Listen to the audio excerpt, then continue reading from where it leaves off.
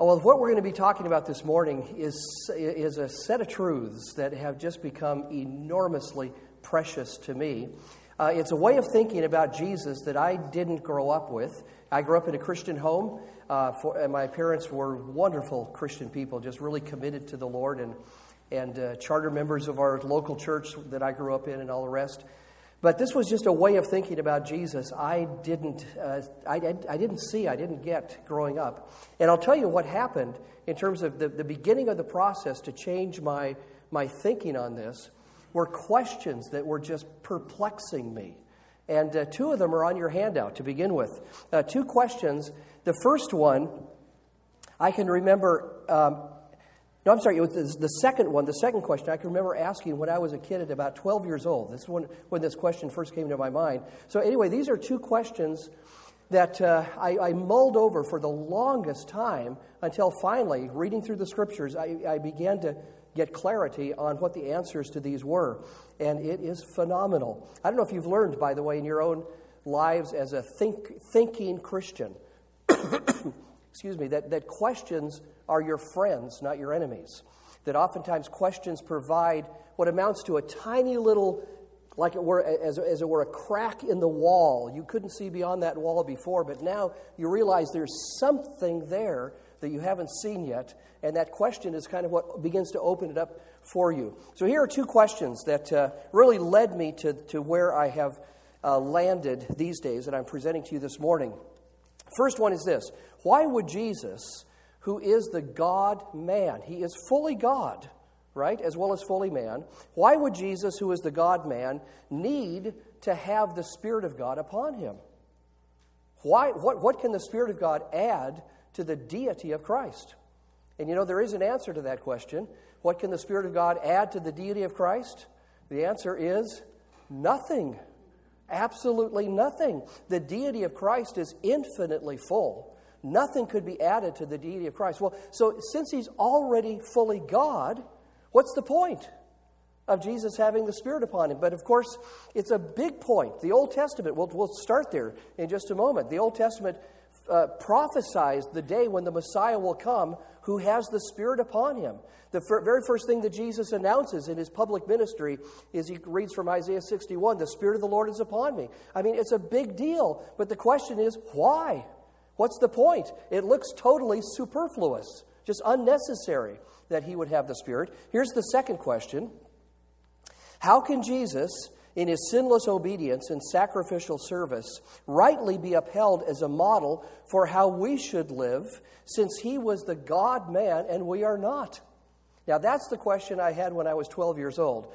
I can still remember as vividly as if it were yesterday. I was sitting on my bed in my basement room as a 12-year-old boy, and I was reading my Bible because our pastor had encouraged us to read our Bibles more. Thanks, honey. This is my wife, Jody, by the way, and many of the women here have met her already. So, and I was reading my Bible and was reading in 1 Peter. 1 Peter chapter 2 came to the statement in verse 21, a very famous statement, that we are to follow in his steps. You know what the next phrase is then in the next verse?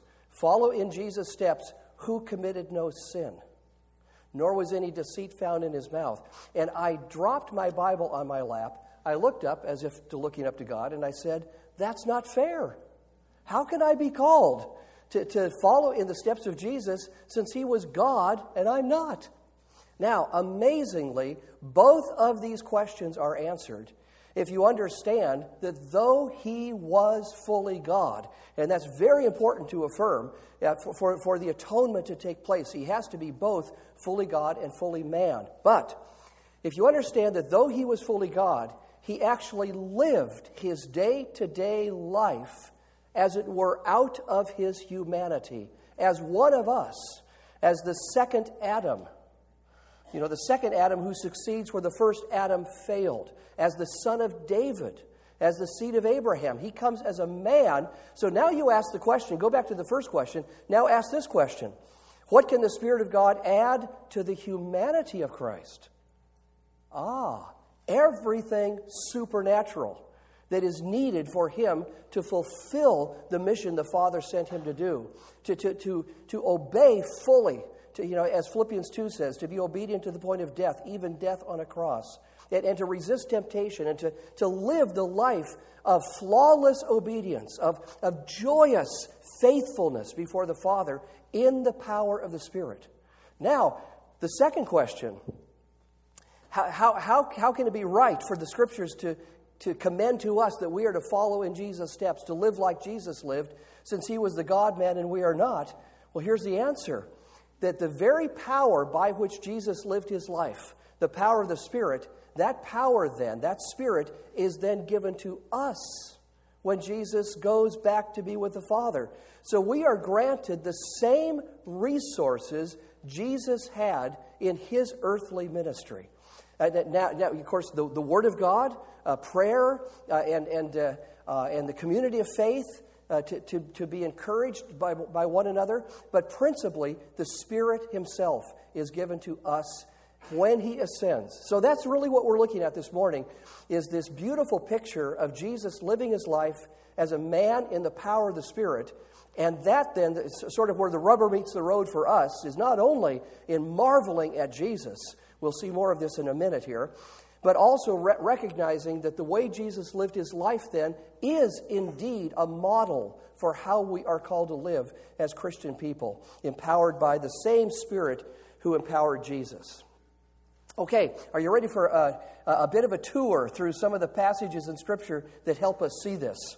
Roman numeral 2, Jesus' life of submission and obedience in the power of the Spirit. And I begin with just one Old Testament passage. We could have a number here, but I picked this one because I think it's so interesting and so telling. In Isaiah 11, we read this: "A shoot will spring from the stem of Jesse." Who is Jesse, by the way? Jesse is David's father, right? So what is in the background of this passage, as well as many, many passages that refer to the coming of the Messiah, is the promise given to David. Do you know where that is in the Bible? 2 Samuel 7. Do you hear all those S's? You'll remember it now, right? 2 Samuel 7, where God promises David that he would have a son who would reign upon his throne forever. So that Davidic covenant, that promise to David, is in the background of this very text. "A shoot will spring from the stem of Jesse, and a branch from his roots will bear fruit." Now look at this. "The Spirit of the Lord will rest upon him, the Spirit of wisdom and understanding, the Spirit of counsel and strength, the Spirit of knowledge and the fear of the Lord."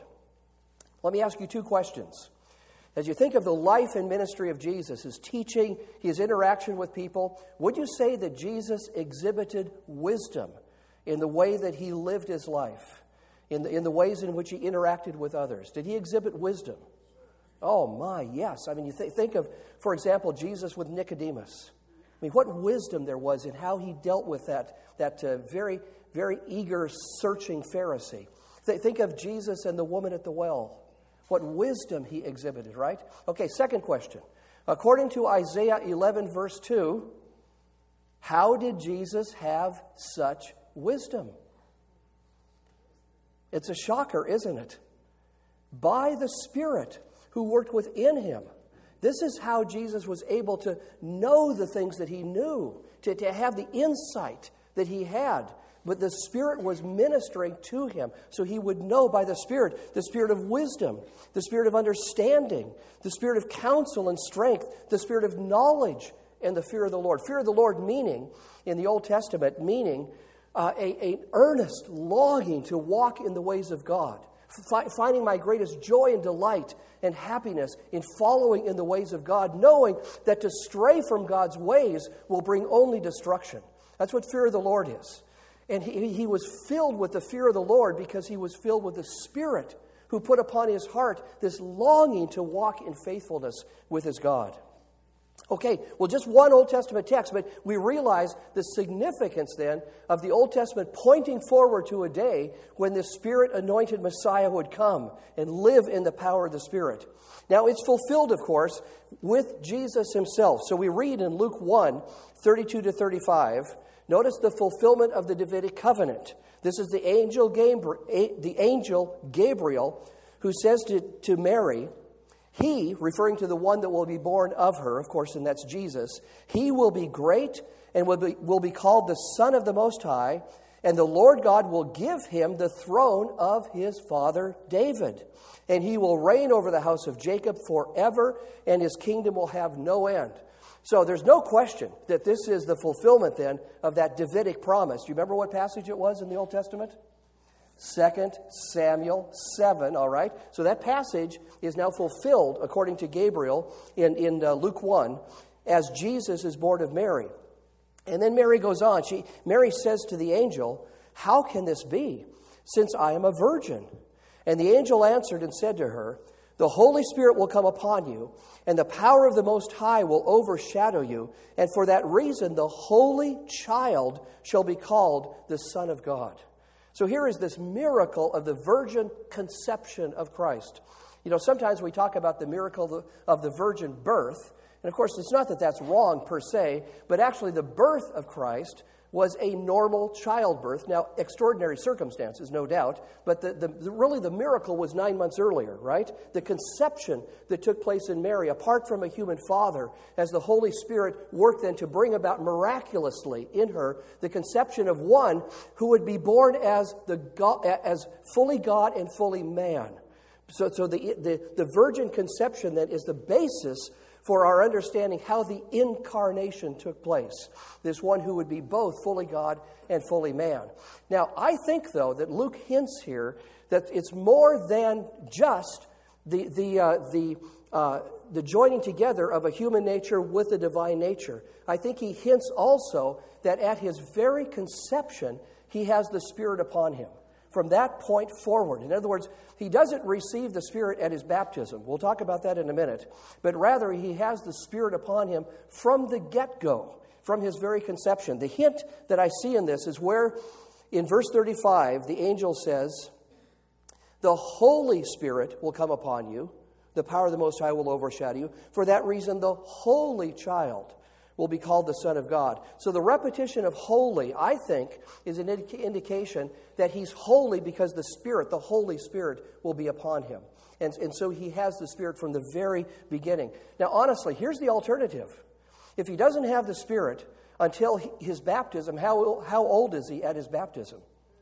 30 years old. So how do you get from 0 to 30 sinless?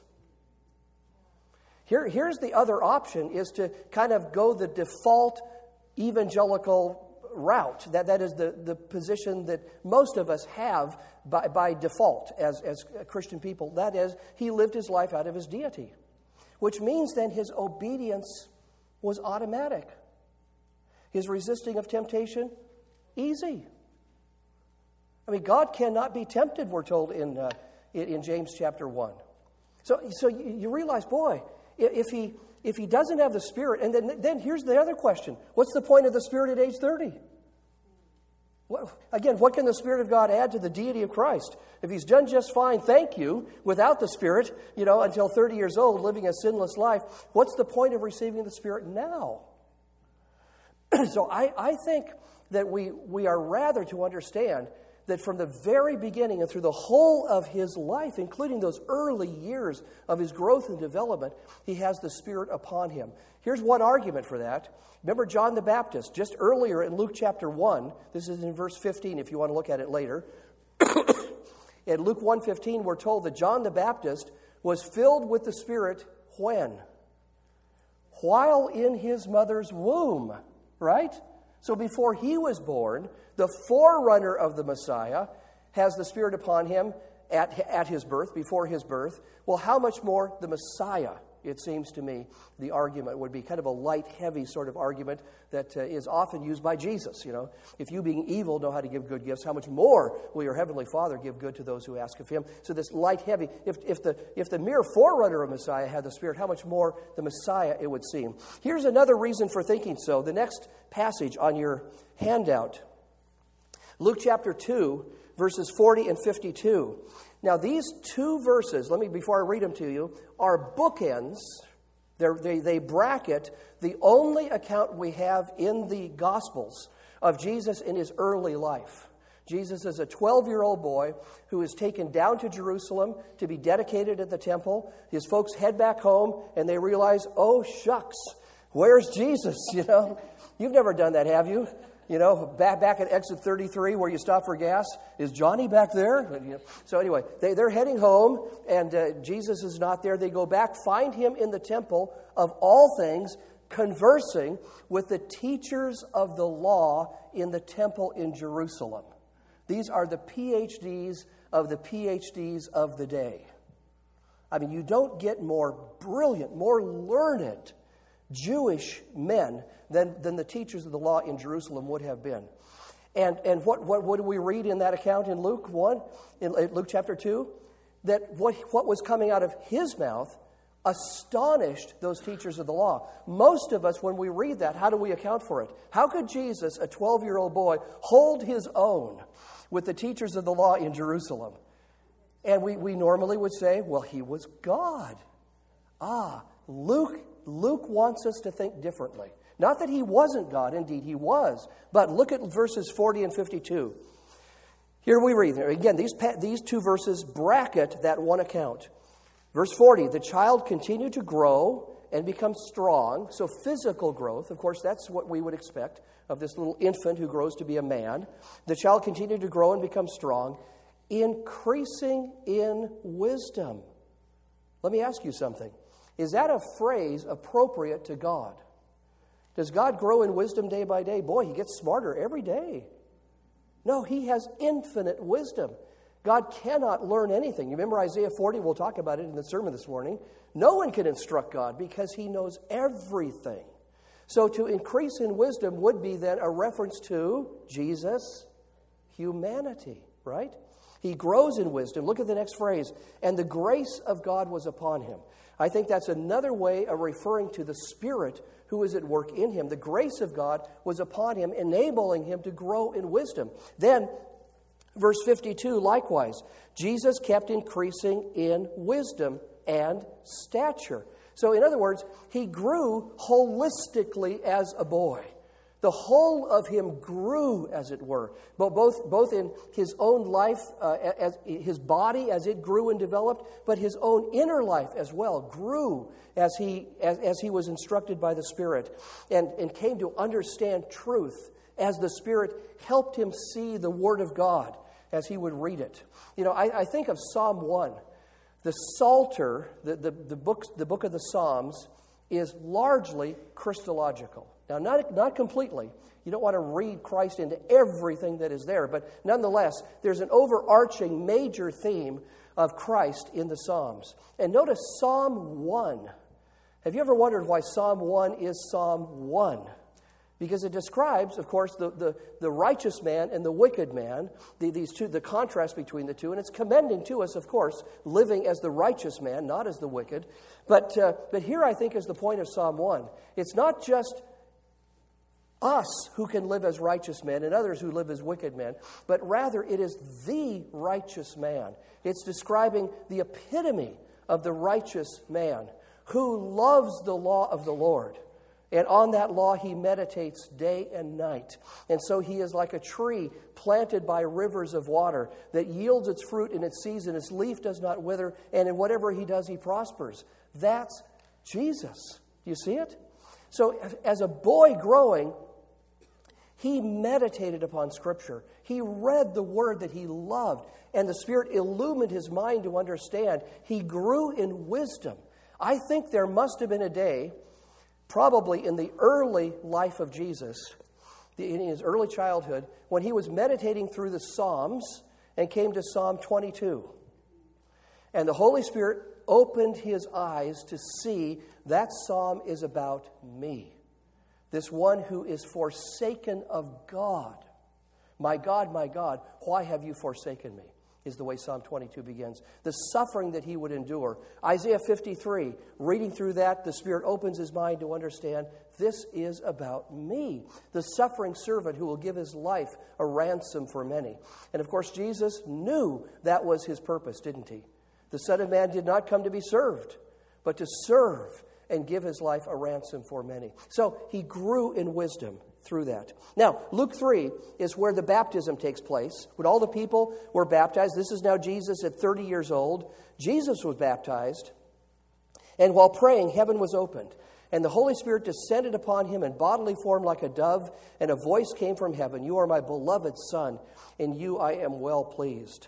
Now, I think part of the reason for the baptism of Christ was that it indicated to those who were present there at the baptism, John in particular. In John 1, we're told that the Father says to John, "The one upon whom you see the Spirit descend in the form of a dove, that's my Son." So part of the reason for the baptism was the very testimony to others of his identity as the Son of God sent as the Messiah into the world. So that's part of it. But I think part of it is also fits into a theme we see in both Testaments. And that is the Spirit comes at particular times to anoint for special mission.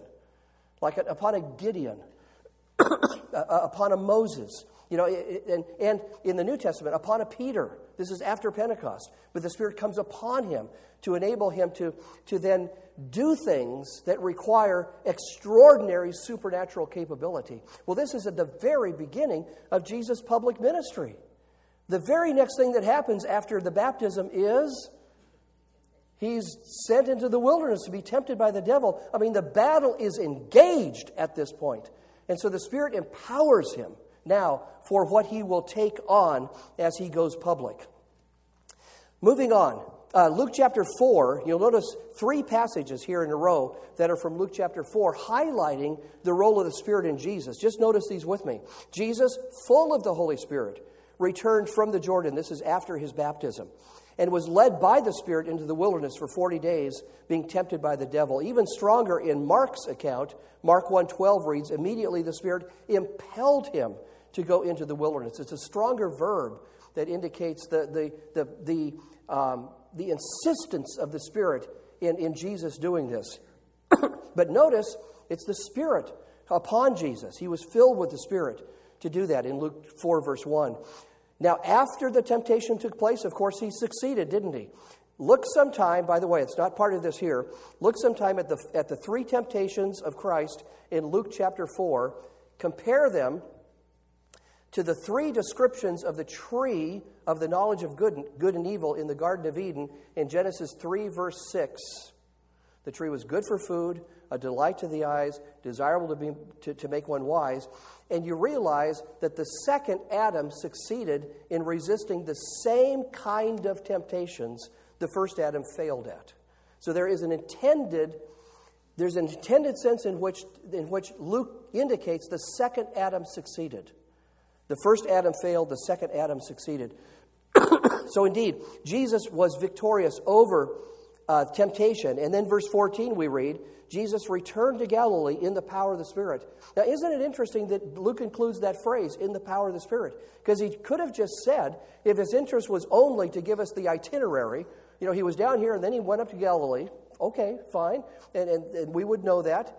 But he isn't interested in just the itinerary. He wants us to know the Spirit is empowering him.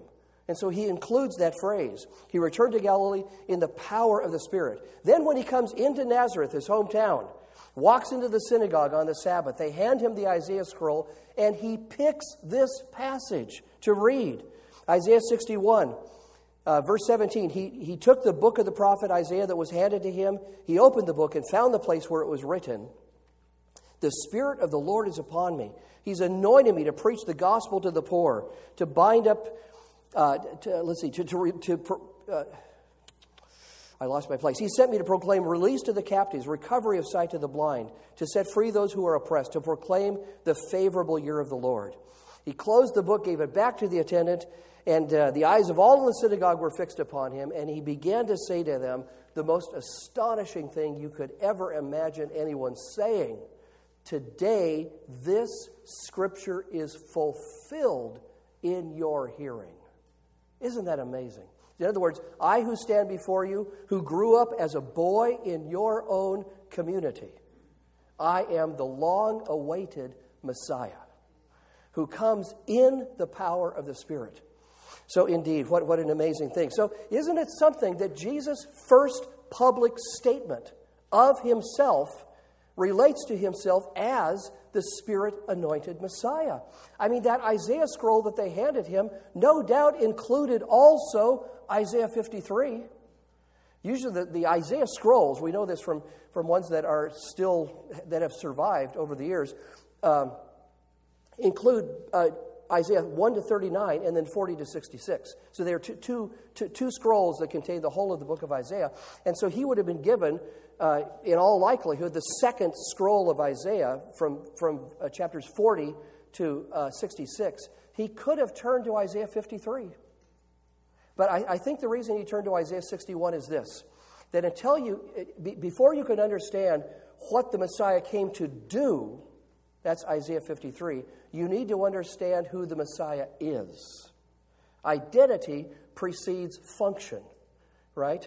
Doing is an outworking of being. So they need to understand who he is as the Spirit-anointed Messiah. And so he reads from Isaiah 61. Now, moving on, a few other passages that help us understand Jesus lived his life in the power of the Spirit. Matthew 12:28 is a very interesting text. He has just cast out a demon, performed a miracle that the Pharisees cannot deny. You know, they don't say he's a charlatan, he's a magician, that this wasn't real. They rather say, because they know it was real, this miracle was real. Do you remember how they account for the supernatural activity of Christ? He casts out demons by Beelzebul, the ruler of the demons. In other words, yeah, he has supernatural power, but it's from Satan. So Jesus' response in Matthew 12:28 is this: "But if I cast out demons by the Spirit of God, then the kingdom of God has come upon you." Notice three things real quickly. He does not attribute the power by which he did this to his own intrinsic divine nature. He doesn't say, if I cast out demons by my power as God. Rather, he says, if I cast out demons by the Spirit of God, right? So he attributes the power that he is utilizing, as it were, as what he is receiving from the Spirit. Secondly, notice the plural demons, right? So I take it this is broader than just this one occasion where he cast the demon out of this boy that happened here in Matthew 12, that he's giving a broader statement. If I cast out demons, that's how I do it. When I cast out a demon, that's how it happens, by the Spirit of God. And then third, then the kingdom of God has come upon you. What's the connection there? What's the connection between, if I'm doing this by the Spirit, the kingdom is here? Well, the answer is very simple. What's the identifying marker of the Messiah who will come? He will come in the power of the Spirit. Do you know that the last king of Israel, of whom the Old Testament states explicitly had the Spirit upon him? Do you know who that was? Of all of the lines of the kings of Israel. Of course, none of the kings of the north were good kings. Not all of them did evil inside of the Lord. But the southern kingdom, Judah, many of them were good kings. What's the last king of Judah that had the Spirit upon him? David. None of the kings after David in the Old Testament does it say the Spirit rested upon them. And so they're looking for the son of David, the greater David, who will come with the Spirit. And when he comes with the Spirit, guess what? The king has come. The king, David, the greater David, the promise of 2 Samuel 7 will be fulfilled. And so this is what Jesus says to those Pharisees. Boy, not good news for them who have sided elsewhere, right? But indeed, he is the Spirit-anointed Messiah. Okay, moving on. Here's a couple other passages. Acts chapter 2, verse 22. Jesus says, men of Israel. I'm sorry, not Jesus. Peter. This is Peter. I'm trying to go too fast here, aren't I? Peter says, after reciting Joel 2 on the day of Pentecost, he says, men of Israel, listen to these words. Now look at how he describes Jesus. You've read these words many, many times, but have you noticed? Have you noticed? Jesus the Nazarene, a man attested to you by God with miracles and wonders and signs which God performed through him in your midst. If you ask Peter the question, how did Jesus do the miracles that he did? His answer is not, he was God, though Peter knew he was God. Peter worshiped Jesus. Peter was there on the day after the resurrection of Christ when he appeared in the room to Thomas and the others who were there. Thomas, come, touch my hands and my side. Be not unbelieving, but believing. And Thomas declares, my Lord and my God. Peter was there. He knows that Jesus is God. But if you ask him the question, how does he do his miracles? Answer, God empowers him. More specifically is Acts 10:38. This again is Peter, now to Cornelius. He gives a one-verse summary of the life and ministry of Jesus. Acts 10:38. You know of Jesus of Nazareth, how God anointed him with the Holy Spirit and with power, and how he went about doing good and healing all who were oppressed by the devil, for God was with him. Isn't that amazing? Notice that here Peter attributes not only the miracles of Christ, the casting out of demons to the power of the Spirit upon him, but his doing good. That is the obedience of Christ, the moral life of Christ, carrying out all that the Father commanded him to do. He went about doing good and healing all who were oppressed by the devil, for God was with him. The Spirit of God, the power of the Spirit was upon him. And I included also now Acts 1, verses 1 and 2, because I just want you to see something. The Bible indicates that after Jesus' resurrection, he continues to have the Spirit upon him. Now, why would he? After his death has accomplished everything the Father had given him to do, and his resurrection vindicates that. Why does he have the Spirit upon him afterwards? And the answer is because he is the fulfillment of the promise to David with the son of David who will reign upon the throne of David for how long? Forever. So he is forever the God-man. He is forever the Messiah who lives his life as a man in the power of the Spirit. So here's a hint of this in Acts 1, verses 1 and 2. Luke who's writing this, referring to the Gospel of Luke that he composed earlier. The first account I composed, Theophilus, about all that Jesus began to do and teach, until the day when he was taken up to heaven, after he had, by the Holy Spirit, given orders to the apostles whom he had chosen. Do you see it? After he had, by the Holy Spirit. He didn't have to include that phrase. He could have just said, after he had given orders. Right? That would have been clear.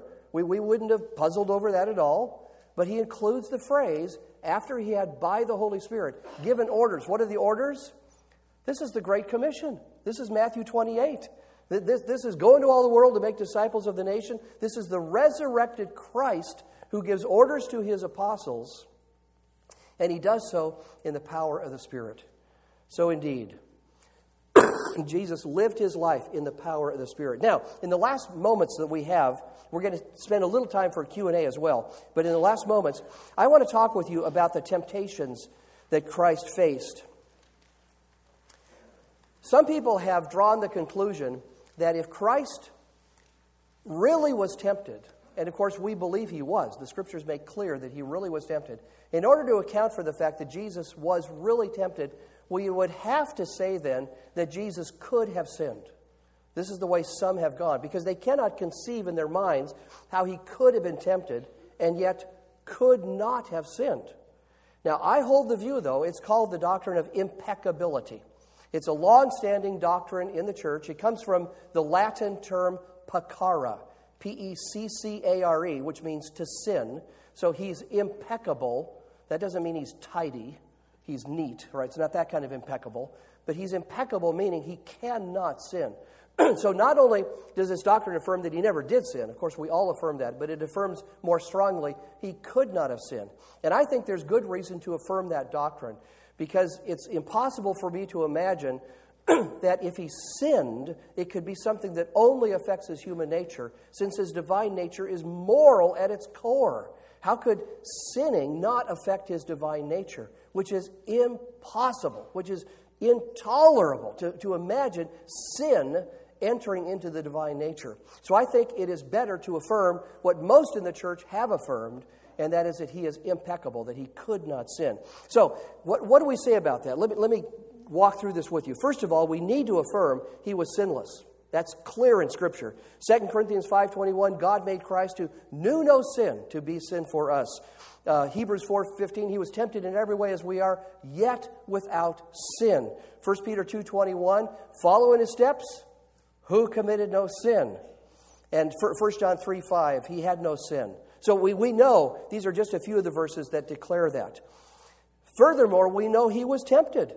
The temptation in Luke 4, as I commented on earlier, and that very strong statement in Hebrews 4:15, he was tempted in every way as we are, yet without sin. So we can't undermine or minimize the reality and the force of those temptations. More on that in a moment. Number 3, I think he was impeccable. Notice he was conceived the holy child born. We talked about that earlier in Luke 1:35. And the Bible indicates that he is immutable, that he is unchangeable. Now, obviously, Christ is not unchangeable in his human nature, right? Because it can grow and develop in all those ways, but his divine nature is unchangeable. It's referring to him who is the eternal God taking on human nature. Well, if that is the case, then there is no way that anything can happen in his life that would jeopardize the immutability of the holy nature of Christ. And so I don't think that sin is possible for him to have done. Number 4, so how do we explain then the reality of the temptations in light of his impeccability? Well, first of all, we want to claim what the Scriptures claim, and that was he really was tempted in all things as we are. And I understand that to mean every category of temptation, every way in which we are tempted.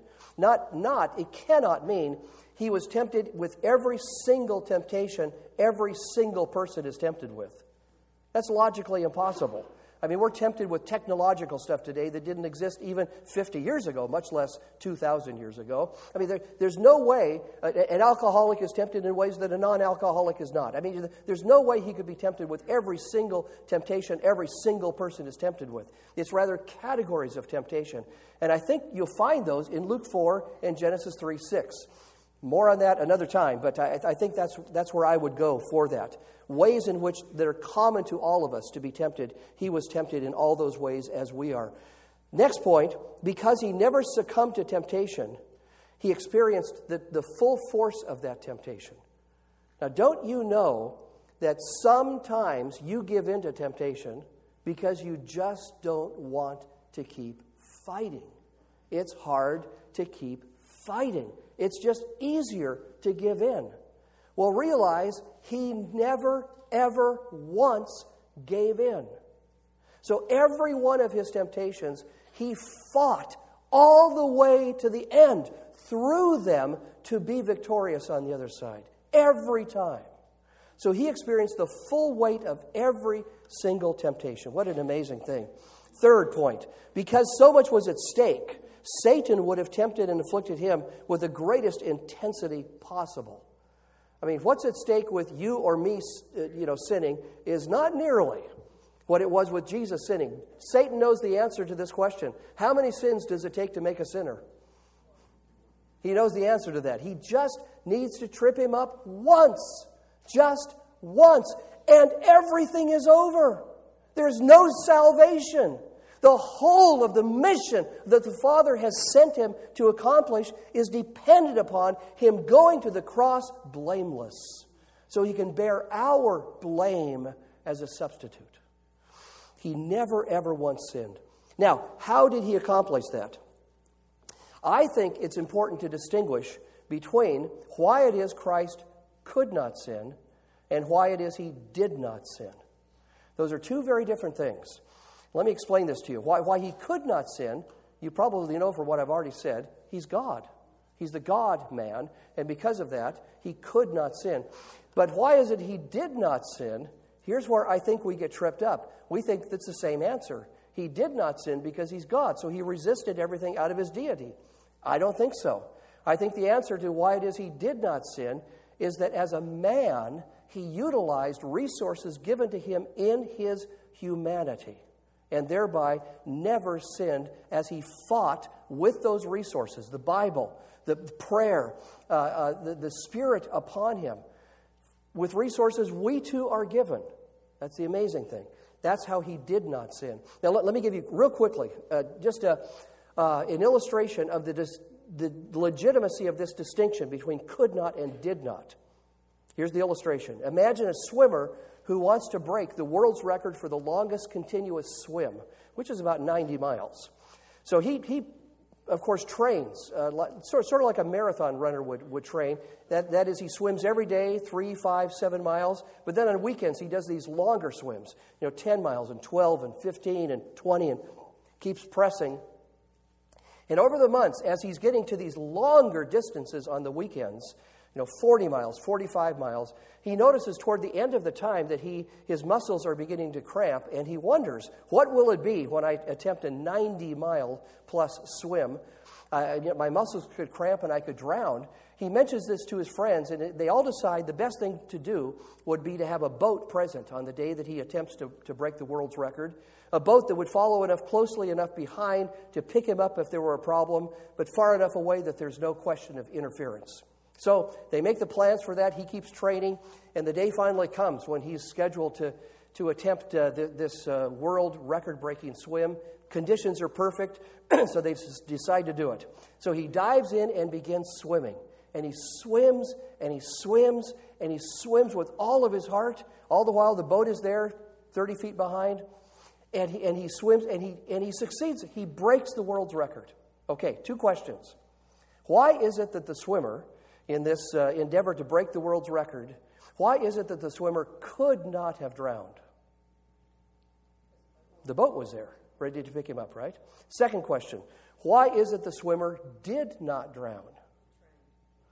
He trained. He swam. Notice that the answer to the second question has nothing to do with the boat. If you say the reason you didn't drown is because the boat was there, he'd look at you and go, what does the boat have to do with it? I kept myself up, and I swam. That's how I did not drown. Now, I had a very bright student one time who raised his hand. He said, Dr. Ware, I think that boat was helpful to him because it relieved his mind. Now, it took me a minute to think this through, but it came clear to me pretty quickly. That boat, to that swimmer, is no comfort. What does that boat represent to this swimmer who is trained with all of his heart to break the world's record? That boat is a threat to everything he has been working for. He touches that boat, it's over. I think that applies directly to the question of Christ. So he pulls out the God card, as it were. To resist temptation, it's over. He has to succeed as the second Adam. One of us, in a way that Adam failed. And he does so in the power of the Spirit. So indeed, we too are given that. I think this helps explain Hebrews 5, 8, and 9. Look at these words. Amazing words. Although he was a son, he learned obedience from the things that he suffered. Having been made perfect or mature, you could translate that mature, he became to all those who obey him the source of eternal salvation. In other words, Jesus had to undergo a training course of learning to obey yet more difficult demands of the Father, preparing him for the most difficult that would ever come to him, namely, go to the cross. And we know that when that time came, it was really hard for him to obey. It was anything but easy.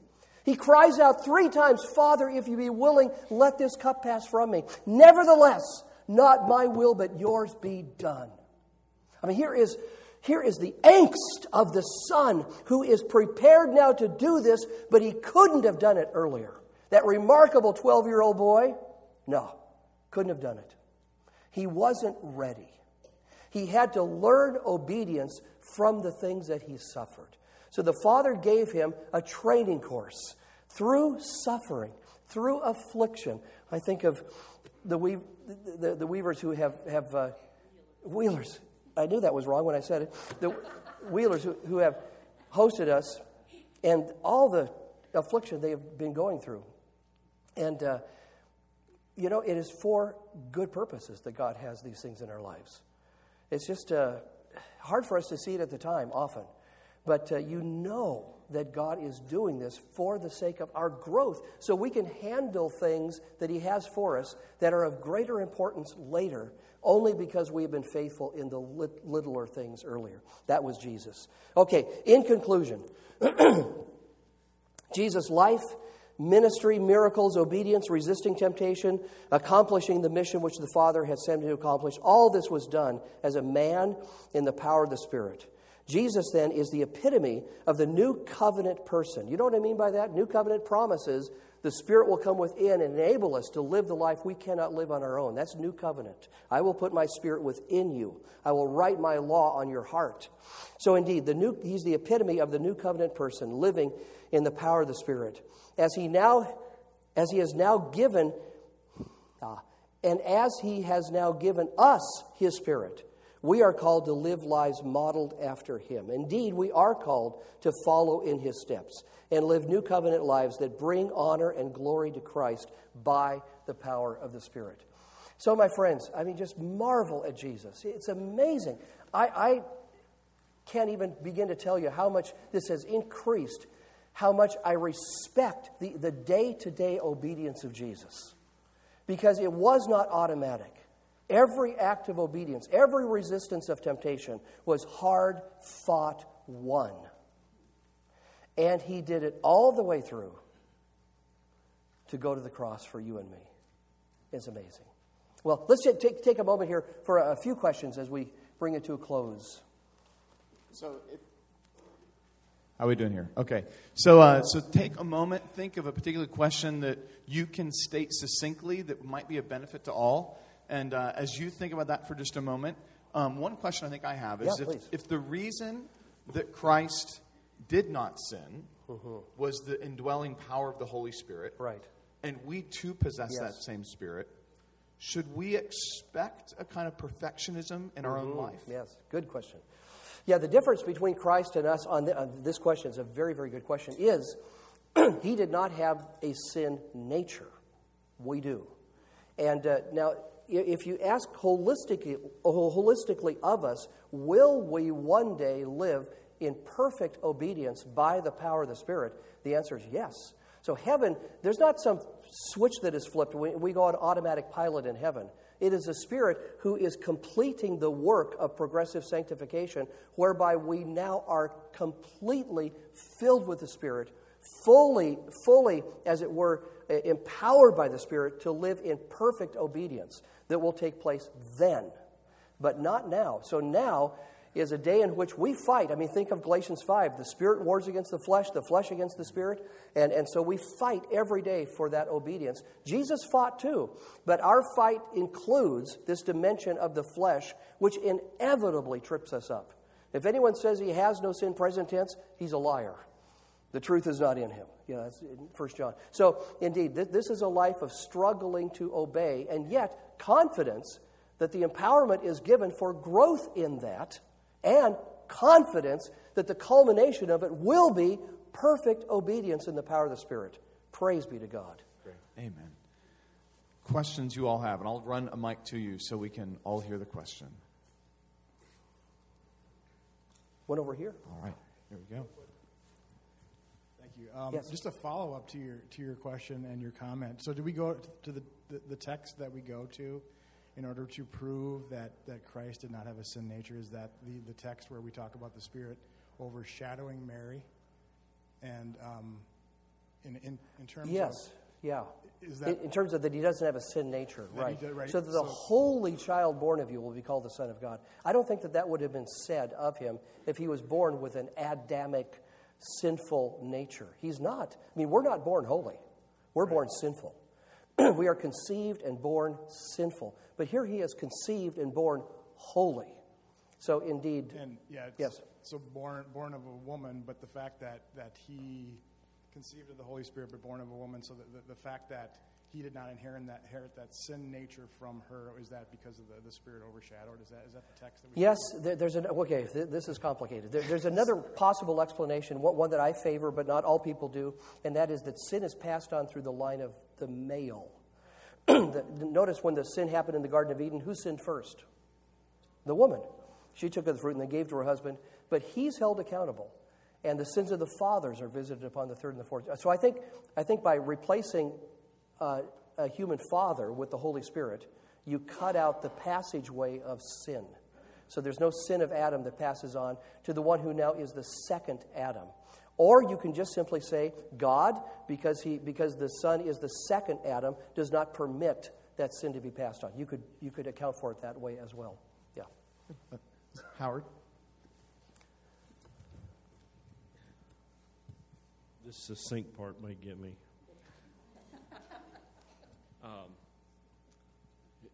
By saying he did not have a sin nature, my question is then, was he immune really from temptation, Yeah, of giving in to temptation?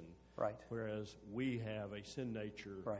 And even though we may not physically commit it, it says in Matthew, if we do it in our heart or we do it in our mind, we've committed sin. So how did Christ... Yeah. Now, this is a bit complicated. I have to do this real quickly. Every temptation that comes to us eventually targets something in us that is created by God as good. Now, it happens to be a good thing that our sin has perverted. Think, for example, of hunger.